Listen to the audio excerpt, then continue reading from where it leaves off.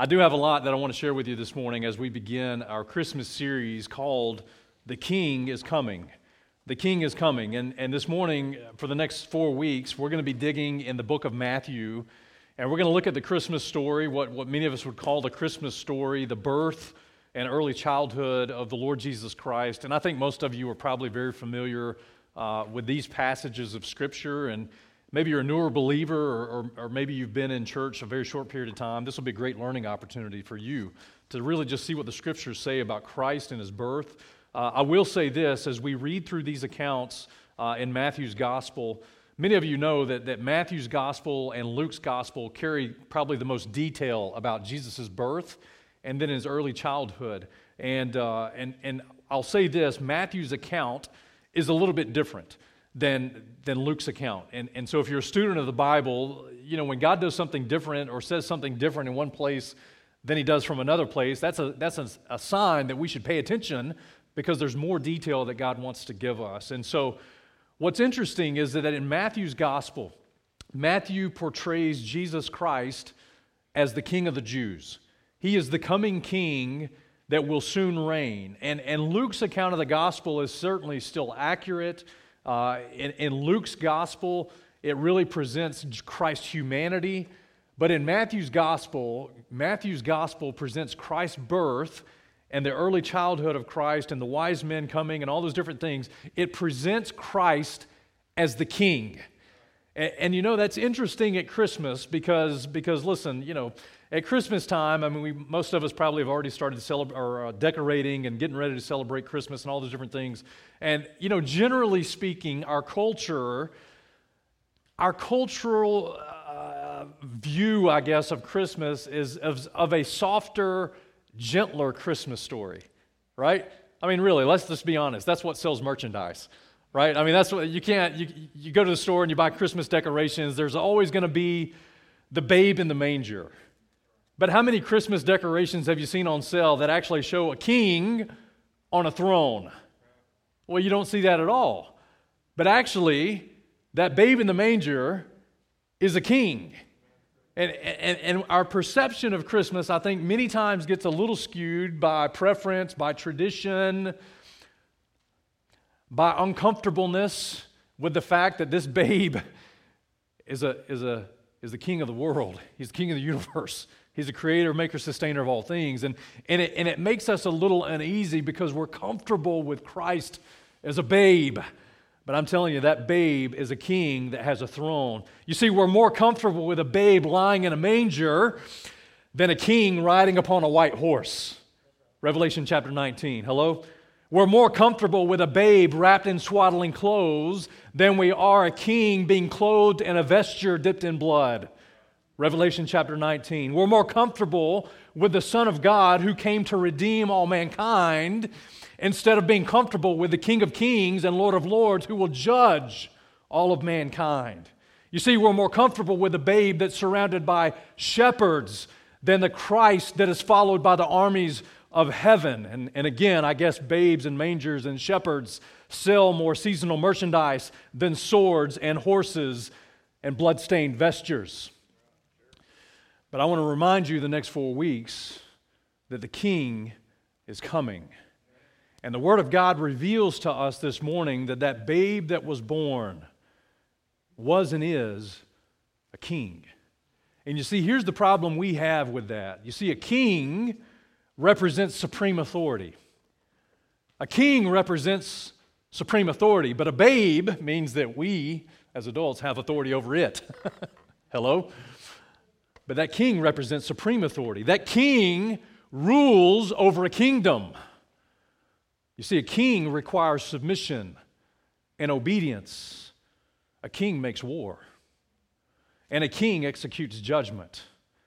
And listen, as wonderful as Luke's account of the gospel is, and it is wonderful, Luke's account of the gospel deals with Christ's humanity. Matthew's gospel deals with Christ's authority and His deity and His rulership and His divine throne. And so I want you to pick it up in Matthew chapter 1 and verses 18 to 25. We'll read the text, we'll pray, and we'll begin our series, The King is Coming. Matthew chapter 1, verse 18, the Bible says this, "Now, the birth of Jesus Christ was on this wise. when as his mother Mary was espoused to Joseph, before they came together, she was found with child of the Holy Ghost. Then Joseph, her husband, being a just man and not willing to make her a public example, was minded to put her away privately. But when he thought on these things, behold, the angel of the Lord appeared to him in a dream, saying, Joseph, thou son of David, fear not to take unto thee Mary thy wife, for that which is conceived in her is of the Holy Ghost. And she shall bring forth a son, and thou shalt call his name Jesus, for he shall save his people from their sins. Now all this was done that it might be fulfilled, which was spoken of the Lord by the prophet, saying, Behold, a virgin shall be with child, and shall bring forth a son, and they shall call his name Emmanuel, which is being interpreted, God with us. Then Joseph, being raised from sleep, did as the angel of the Lord had bidden him, and took unto him his wife, and knew her not till she had brought forth her firstborn son, and he called his name Jesus. Let's pray and get into the Word this morning. Father, we love you. We thank you for the time of worship. God, we always understand it's for you, but Lord, it does encourage us. It strengthens us. It reminds us of the truths of who you are and the promises that you've made to us. And Lord, we just thank you for the opportunity to give you a sacrificial offering of our praise. God, you're worthy of it. And your son Jesus is worthy of it. And we thank you for the time. And we thank you for the mission update and for all you're doing at the college at Brockport and for the Sauer family and their ministry there. We pray that you bless them and, Lord, just enlarge their opportunity to minister to students. God, thank you for this second college now that they have an impact in. And we pray for their activity in a week that many people would be ministered to in Jesus' name and that they would hear the gospel plainly. And then for us, Father, this morning, as we begin to unpack and just open our eyes to the Christmas story over the next 4 weeks, God, give us understanding like we've never had before, and help us to see the big picture of the fact that this King is Christ, and He demands our submission and our authority and our worship, and Lord, He receives all the glory. And so this morning, be glorified in everything that's said and done. We ask it all in Christ's name. Amen. All right, so how many of you have read this Christmas story before in Matthew chapter 1? All of us have read this, right? We know this portion of Scripture, and you know, I was praying about this as I was really planning out this series, and we're going to be in Matthew 1 and then all the way into Matthew chapter 2. Starting next week, we'll get into Matthew chapter 2. But we're going to really just focus in on this issue of the King, and really we get into that next week, but I'll have you just remember that Mary and Joseph are allowed opportunity, so to speak, to be a part of what God is doing and revealing His Son to this world. And so as we get into this passage this morning, I want you to keep the focus on this coming King. Not just a babe, not just a virgin that's going to give birth, but Jesus Christ as King of Kings and Lord of Lords coming to this earth to be revealed to all of humanity. And as we look at Mary and Joseph, there's some things practically we can learn from this story, I think even for our life today as we try to live out our faith in the 21st century. And I think the first principle we'll gain this morning is this: the coming King presents me and you opportunity to be missional. The coming King presents us an opportunity to be missional.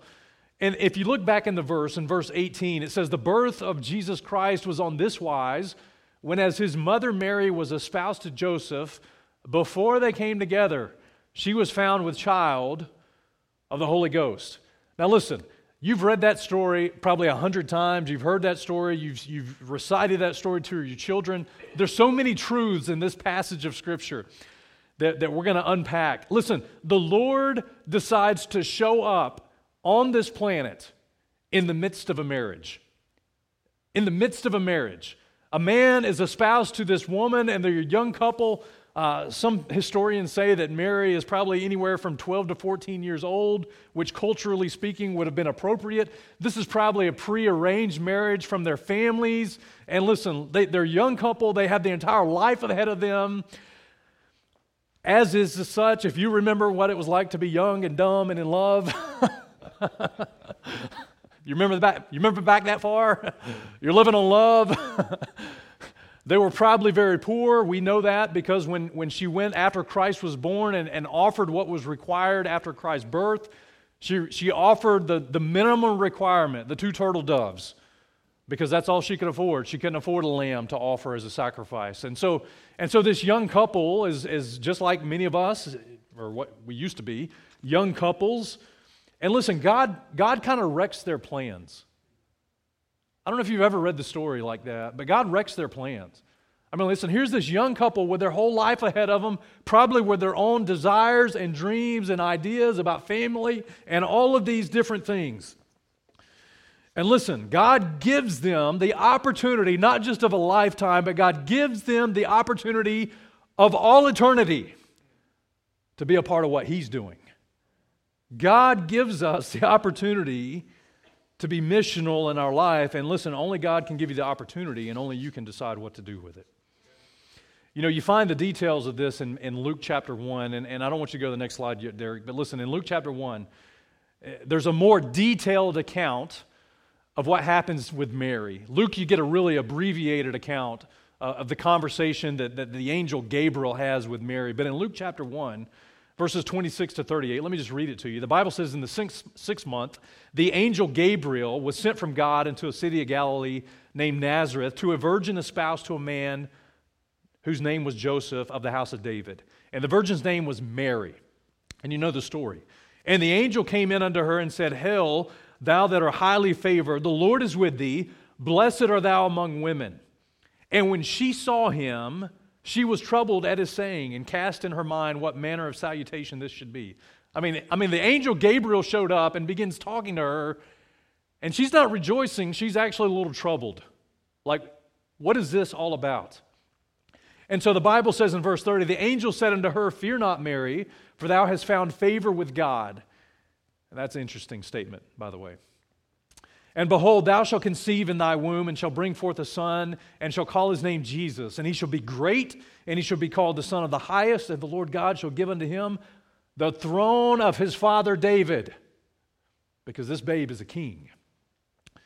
And he shall reign over the house of Jacob forever, and his kingdom there shall be no end. Then Mary said unto the angel, How shall this thing be, seeing I have not known a man? In other words, she's not married, she's not had intimate relations with a man. And the angel said unto her, The Holy Ghost shall come upon thee, and the power of the highest shall overshadow thee. Therefore also the holy thing which shall be born of thee shall be called the Son of God. And behold, thy cousin Elizabeth, she also is conceived a son in her old age. And this is the 6th month with her, who was called barren. For with God nothing shall be impossible. Mary was given an opportunity. And the angel of the Lord just said, Gabriel said, hey, here's what God wants to do, and God has found you favorable, and He's just presenting you an opportunity. But you got to decide if you really want that for your life or not. You say, how do you know that? Well, verse 38 says this, and this is what's on the screen. And Mary said, Behold, the handmaid of the Lord, be it unto me according to thy word. You see, every opportunity God gives us results in a choice. And you got to make the choice. When God gives you opportunity to be a part of what He's doing, God will never force your hand. Have you noticed that? God will never force you. He will never make you worship Him, serve Him, be a part of what He's doing. But friends, listen, He will give you the opportunity. And how you respond to the opportunity makes all the difference. And Mary said, you know what? This sounds like completely impossible. Like I don't even understand how this works. But it sounds amazing. And it sounds like you got a plan that's bigger than me and that's bigger than my predetermined ideas about marriage and life and all these different things, and I think I'll just choose to go with you, Lord. Behold the handmaid of the Lord, be it unto me according to thy word. Well, God gave Mary the opportunity, and then you know, of course, she was espoused to a man named Joseph.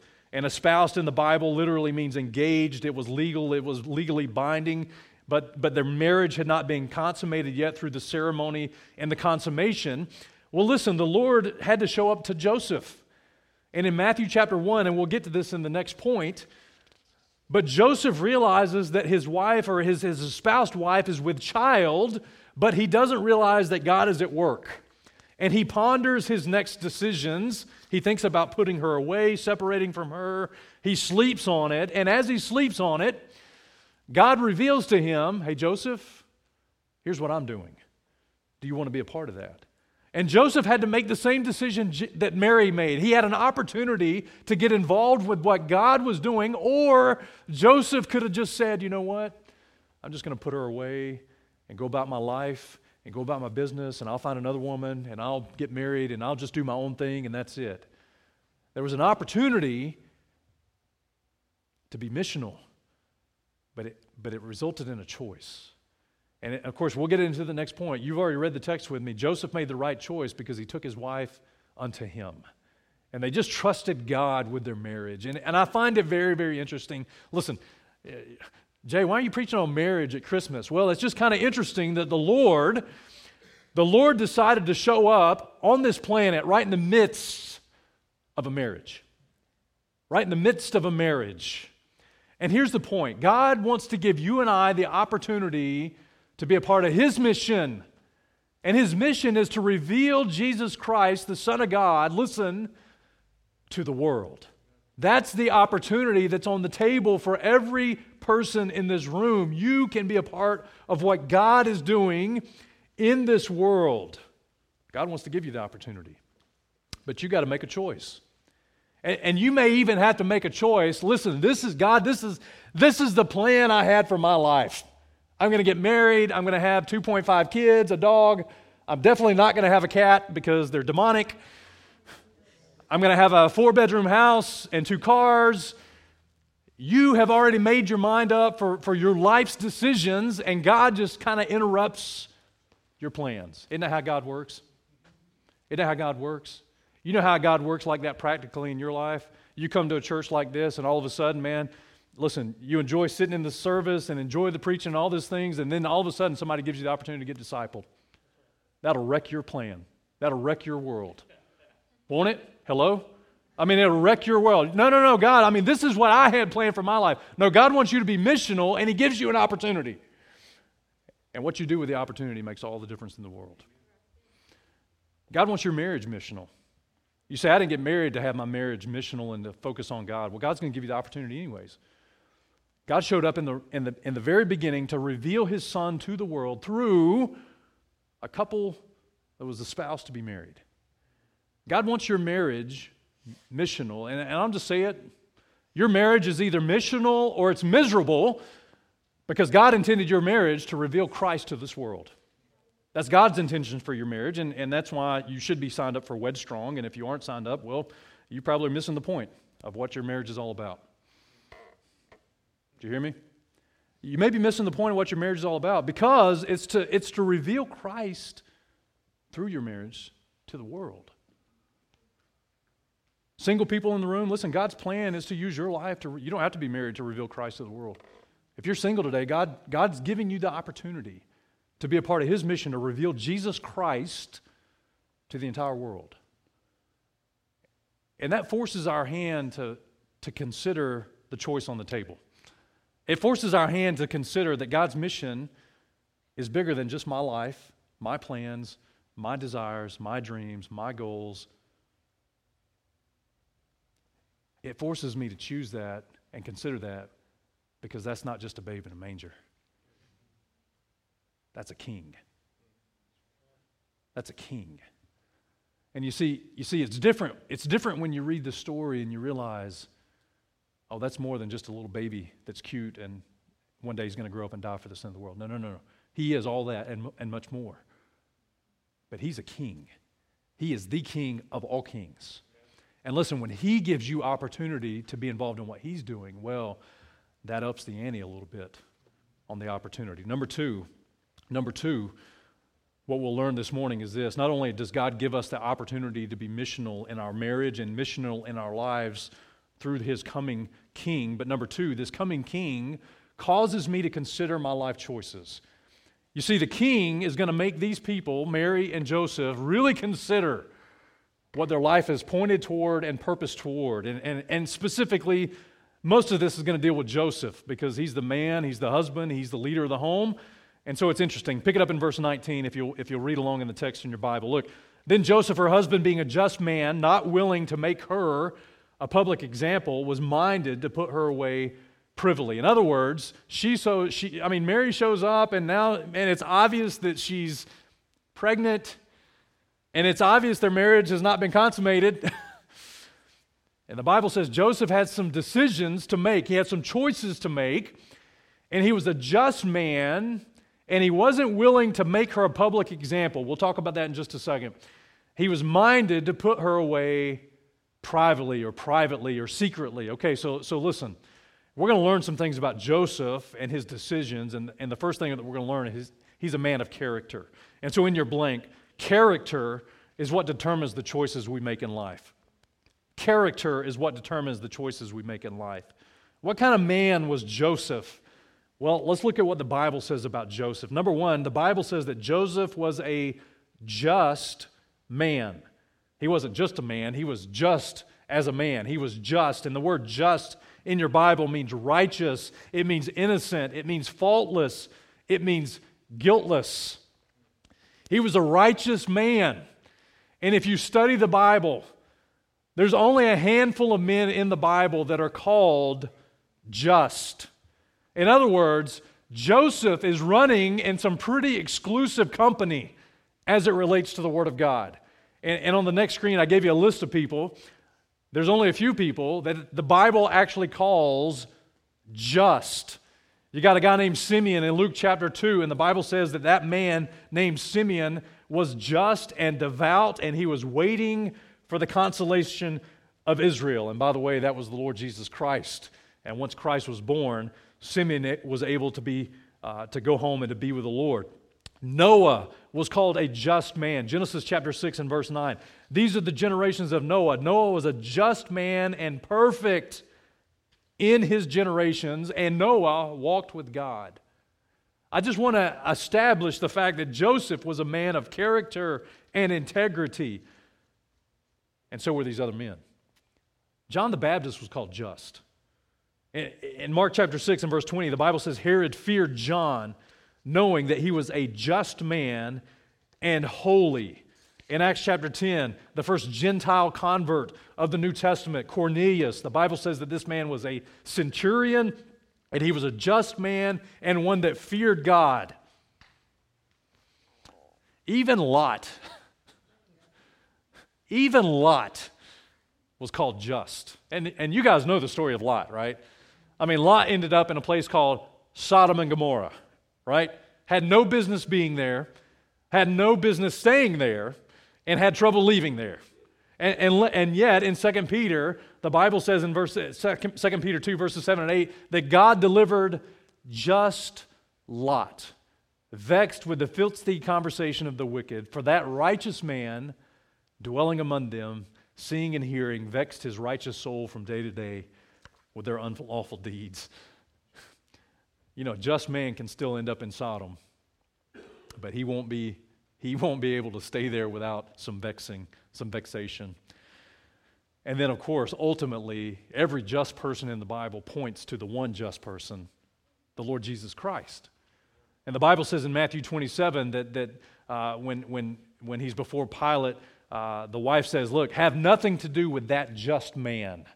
And talking about Jesus Christ. In Acts chapter 3 and verse 14, Peter's preaching to Israel, and he says, "You've denied the Holy One and the just," capital J. That is the Lord Jesus Christ. And so Joseph is a picture of Christ. He's a picture of a righteous man. Number two, we learned that he was willing to show mercy instead of judgment.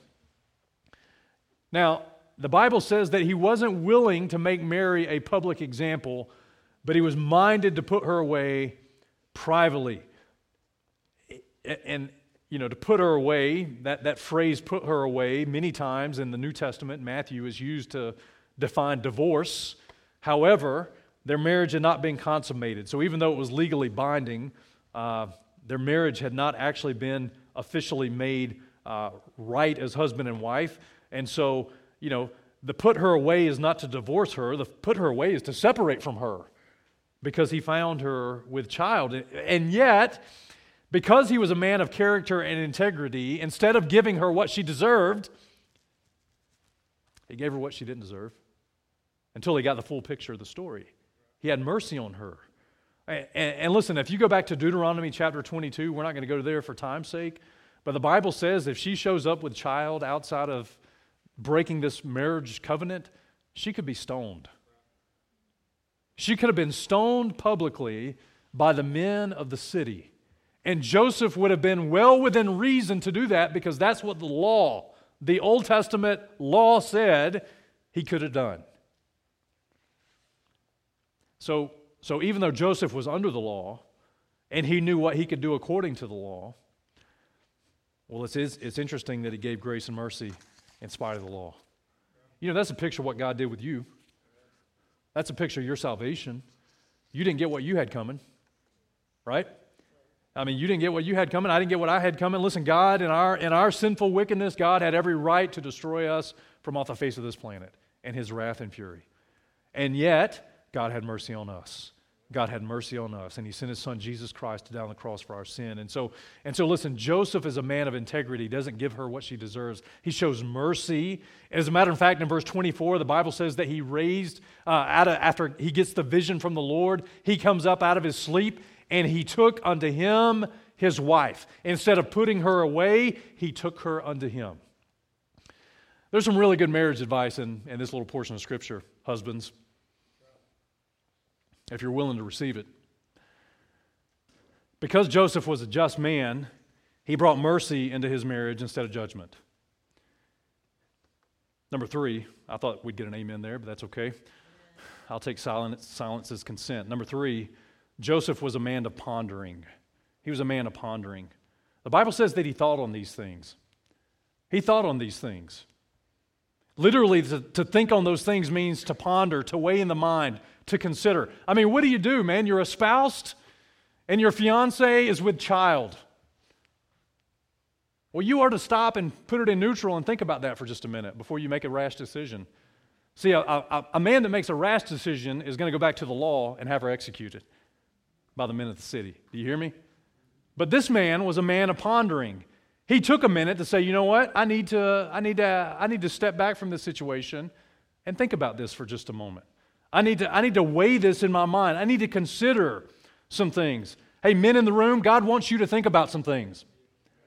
God wants you to put your mind towards some things so that you make the right decision for your home and your family. Oh, and by the way, if you realize that there is a king in this process, well, that'll make you think, I better make the right decision even more.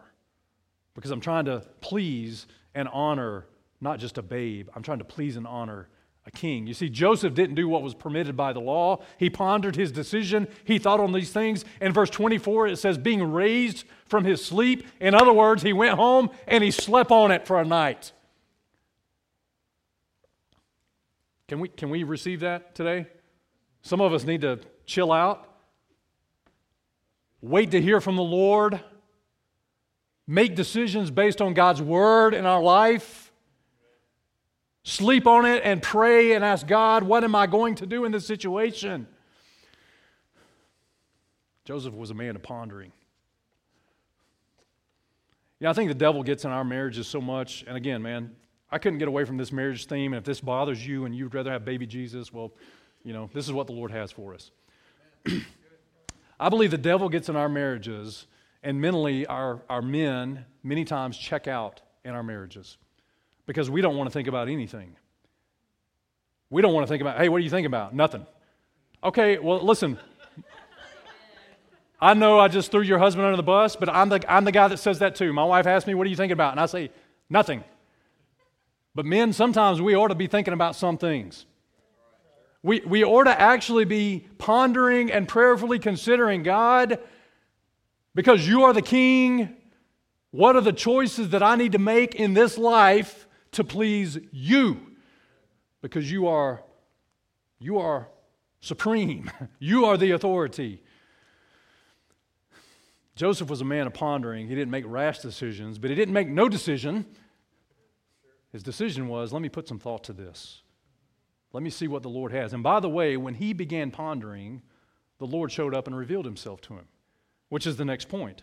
Joseph realized God's purpose through the Scriptures. And if you read the text, Matthew chapter 1, verse 21, the last half, Joseph realized God's purpose. God revealed himself through confirmation of the Scripture. Verse 22, now all this was done, and of course he's asleep, and the angel of the Lord shows up to Joseph now, and he says, listen, there's going to be this child born. He's going to save his people from their sins. Now all this was done that it might be fulfilled, which was spoken by the prophet, spoken of the Lord by the prophet, saying, behold, a virgin shall be with child and shall bring forth a son, and they shall call his name Emmanuel, which is being interpreted God with us. That is a direct quote from Isaiah chapter 14. In other words, what the angel of the Lord did to Joseph is he said, hey, what is happening is according to Scripture. It's according to God's plan. It's according to God's Word. This is what God is doing. Why don't you get a part of that? Why don't you be a part of that? Well, listen. What a great opportunity. What a great opportunity. I mean, listen, God gives you the choice. God gives you the opportunity. But when you realize He's the King, you want to make the decisions that please Him. And Joseph did that. He realized that God had an eternal purpose that was bigger than him, than his wants, than his desires. Joseph realized that, hey, okay, I don't understand this fully. My espoused wife is with child, but now I understand that God is fulfilling His Scriptures through our lives. Who are we to even be a part of that? Are you kidding me? Now listen, when you sign up to be on board with what God wants for your life, listen, you got to take the boundaries down because God didn't play by the rules. God will do anything and everything to accomplish His eternal purpose, including offering opportunity of all eternity to a young couple that probably before this week in their life, it was just business as usual. And God said, I'm going to rock your world. And if you'll trust me, if you'll humble yourselves and just let me work through you, well, there's nothing impossible I can't do. You can be a part of something so special, so amazing, that for the rest of all human history, they'll be talking about this, and you'll get to be a part of it. Which leads to this last point in your notes on Joseph. Look, because Joseph was a willing participant, he was privileged to name Jesus Christ. And I want you to go back to verse 21. And you know, when the angel Gabriel showed up to Mary in Luke chapter 1, the angel did say, hey, this child's name is going to be Jesus. And the name was already picked, and many of you know that's the most difficult part of having children, right? You get a short list of names, and sometimes you even wait till after they're born to name them and all those different things, and whatever the Lord works out in your life, it's no problem. Look at verse 21, Matthew 1 and verse 21. The Bible says, and she brought forth a son, and she shall bring forth a son. This is the angel of the Lord still talking to Joseph. Look what he says. And thou shalt call his name Jesus. I mean, Gabriel told Mary his name. But the angel of the Lord told Joseph, you're the one that's going to get to name him. Are you kidding me? I mean, listen. And in that culture, it's very similar to our culture. Listen, probably more in that culture. Listen, the father had the privilege and the honor of naming his son. And listen, the heavenly Father had already picked out his name. And Joseph wasn't his father. But I'm telling you something, listen. Joseph had the privilege of all privileges because he got to utter the name of Jesus Christ first. Who's this child going to be called? He's going to be called Jesus. What a privilege. You see, when you make the choice based on character that wants to please God, God kind of honors you with some privilege that some people don't get. But it all comes with a choice that you make. And you can choose to not be a part of the story and not be a part of God's eternal purpose and not be a part of God's mission and not be a part of this coming king and his kingdom. Listen, you can choose that and God will let you choose that. But there are some people that are willing to say, you know what? God, I don't need to know all the details. I just want to be with you. And however you want to redirect my life to bring you glory so that your son is revealed to the world, well, I just want to be a part of that. Those are the people. Those are the people that the Lord honors with privilege like no other. The last point is this, and this is probably a really good point, and not the main point, but it's a good point. Listen, number 3, the coming king enables me to postpone pleasure for his purpose. The coming king enables me to postpone pleasure for his purpose. Look at verse 25. Matthew chapter 1 and verse 25 says this. And so listen, what an amazing unraveling of this story in Joseph's life and in Mary's life. Listen, their world has literally been turned upside down. She has been allowed to carry the Son of God through the Holy Ghost that's come upon her. Joseph has now realized this is all part of God's will and God's purpose. This is fulfillment of Scripture. We're right where God wants us to be. And what an amazing privilege to be a part of this story. And then in verse 25 it says this, and he knew her not. And for those of you that are adults in the room, the phrase knew her not doesn't mean that he didn't know who she was. It means that he wasn't intimate with his wife until she had brought forth her firstborn son and called his name Jesus. In other words, listen, and you know, every married couple in this room and every single person that desires to be married understands and knows, man, the thing that you look forward to is the marriage, but the thing you really look forward to is the honeymoon. And that's what you look forward to. You look forward to the consummation of the marriage because this is a person that you love and you're willing to spend the rest of your life with and you're willing to die for and to live for and all those different things. And it is pleasurable to be a part of that as a married couple. But you know what? Joseph knew her not until she had brought forth her firstborn son. In other words, he postponed his personal pleasure for God's eternal purpose.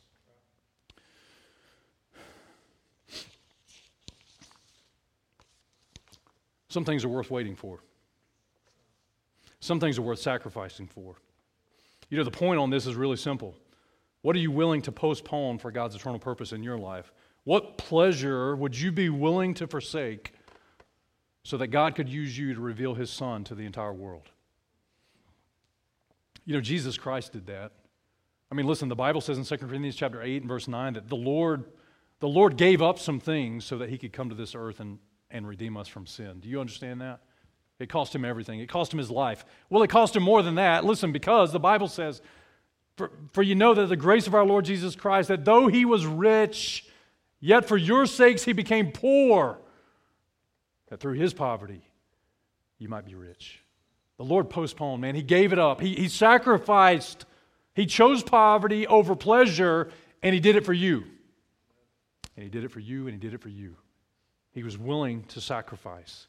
Moses is a great example. Hebrews chapter 11, verses 24 to 26 in the Old Testament. The Bible, Moses was raised in Pharaoh's house, of course, educated with the best education, given the best food, have the best opportunity, all the different things. The Bible says in Hebrews 11, verse 24, by faith Moses, when he was come to years, refused to be called the son of Pharaoh's daughter, choosing rather to suffer affliction with the people of God than to enjoy the pleasures of sin for a season, esteeming the reproaches of Christ greater riches than the treasures in Egypt, for he had respect unto the recompense of the reward. You know, Moses chose God's people over pleasure. He chose God and God's people over pleasure. There's some Christians in the 21st century that probably need to hear that. They chose God and God's people over pleasure. I just can't come to church on Sundays. I got my ball games.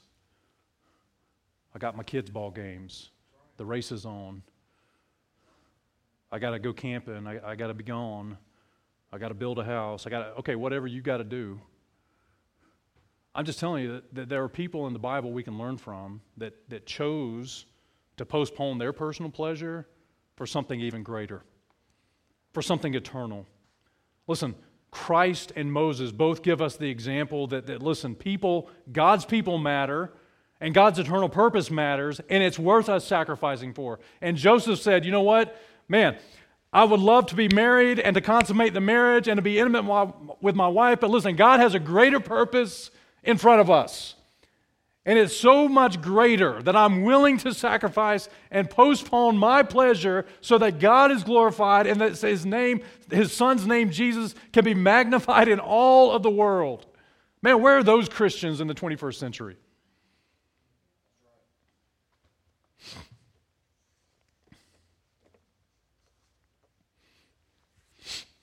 The coming king, man, it'll change the story. It'll change our view of the story. It'll change. All of a sudden, we get really uncomfortable now because it's not just a babe in a manger. He's a king, and he's worthy. He has all authority. He's worthy, and we're to be submissive. He's worthy, and we're to be a part of his eternal purpose. And listen, it's all about him. It's all about him. And so listen, in closing, look, we're out of time. If you had another hour, I'd give it to you, but look, you got to eat your leftover cranberry sauce. All right. You know, the first question I would ask all of us is, are you taking advantage of the opportunities in your life to be missional? Are you taking advantage of the opportunities in your life to be missional? You see, the difference between Mary and Joseph and the rest of the world was they were just willing to say, yes, Lord. Here's the opportunity. I want to be a part of that. I learned years ago in ministry, I got saved when I was 21. I didn't grow up in church. This was all new to me.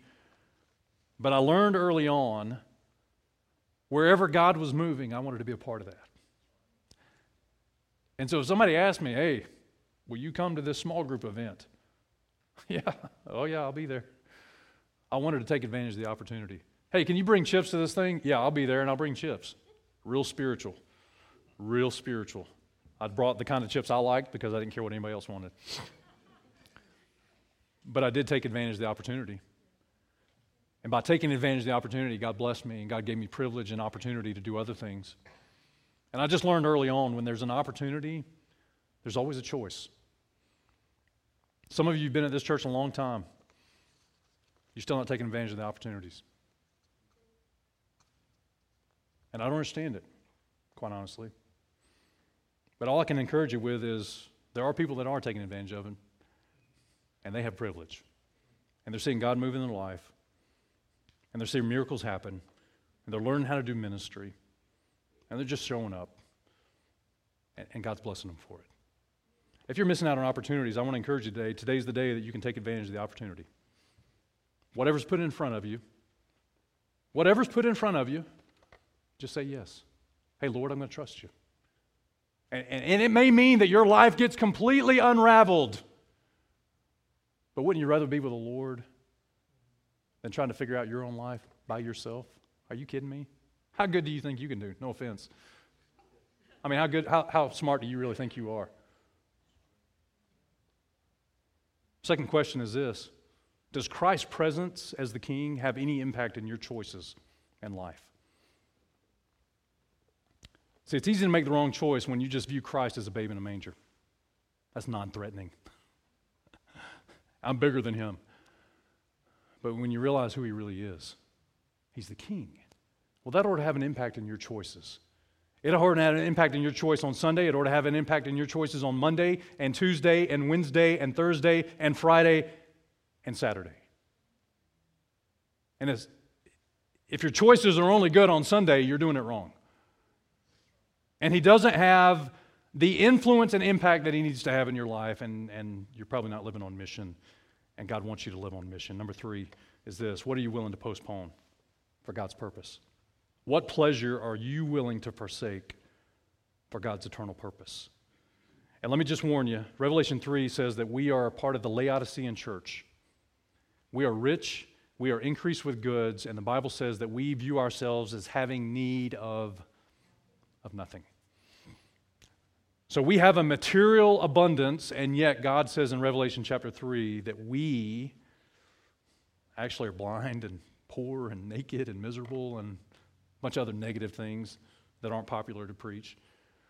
And then he says, you need to buy of me some things, gold tried in the fire, and anoint your eye salve that you can see clearly. In other words, it's going to cost you to be a part of God's purpose. And listen, temporal pleasures are worth forsaking for eternal glory. They really are. They really, really are. They really are. There's people in the Bible that said, you know what? I see the bigger picture. I want to be a part of what God's doing. And so maybe God would challenge you with those things. Let's bow our heads, and we're going to have just a song of invitation and just consider what we've heard. Father, we love you.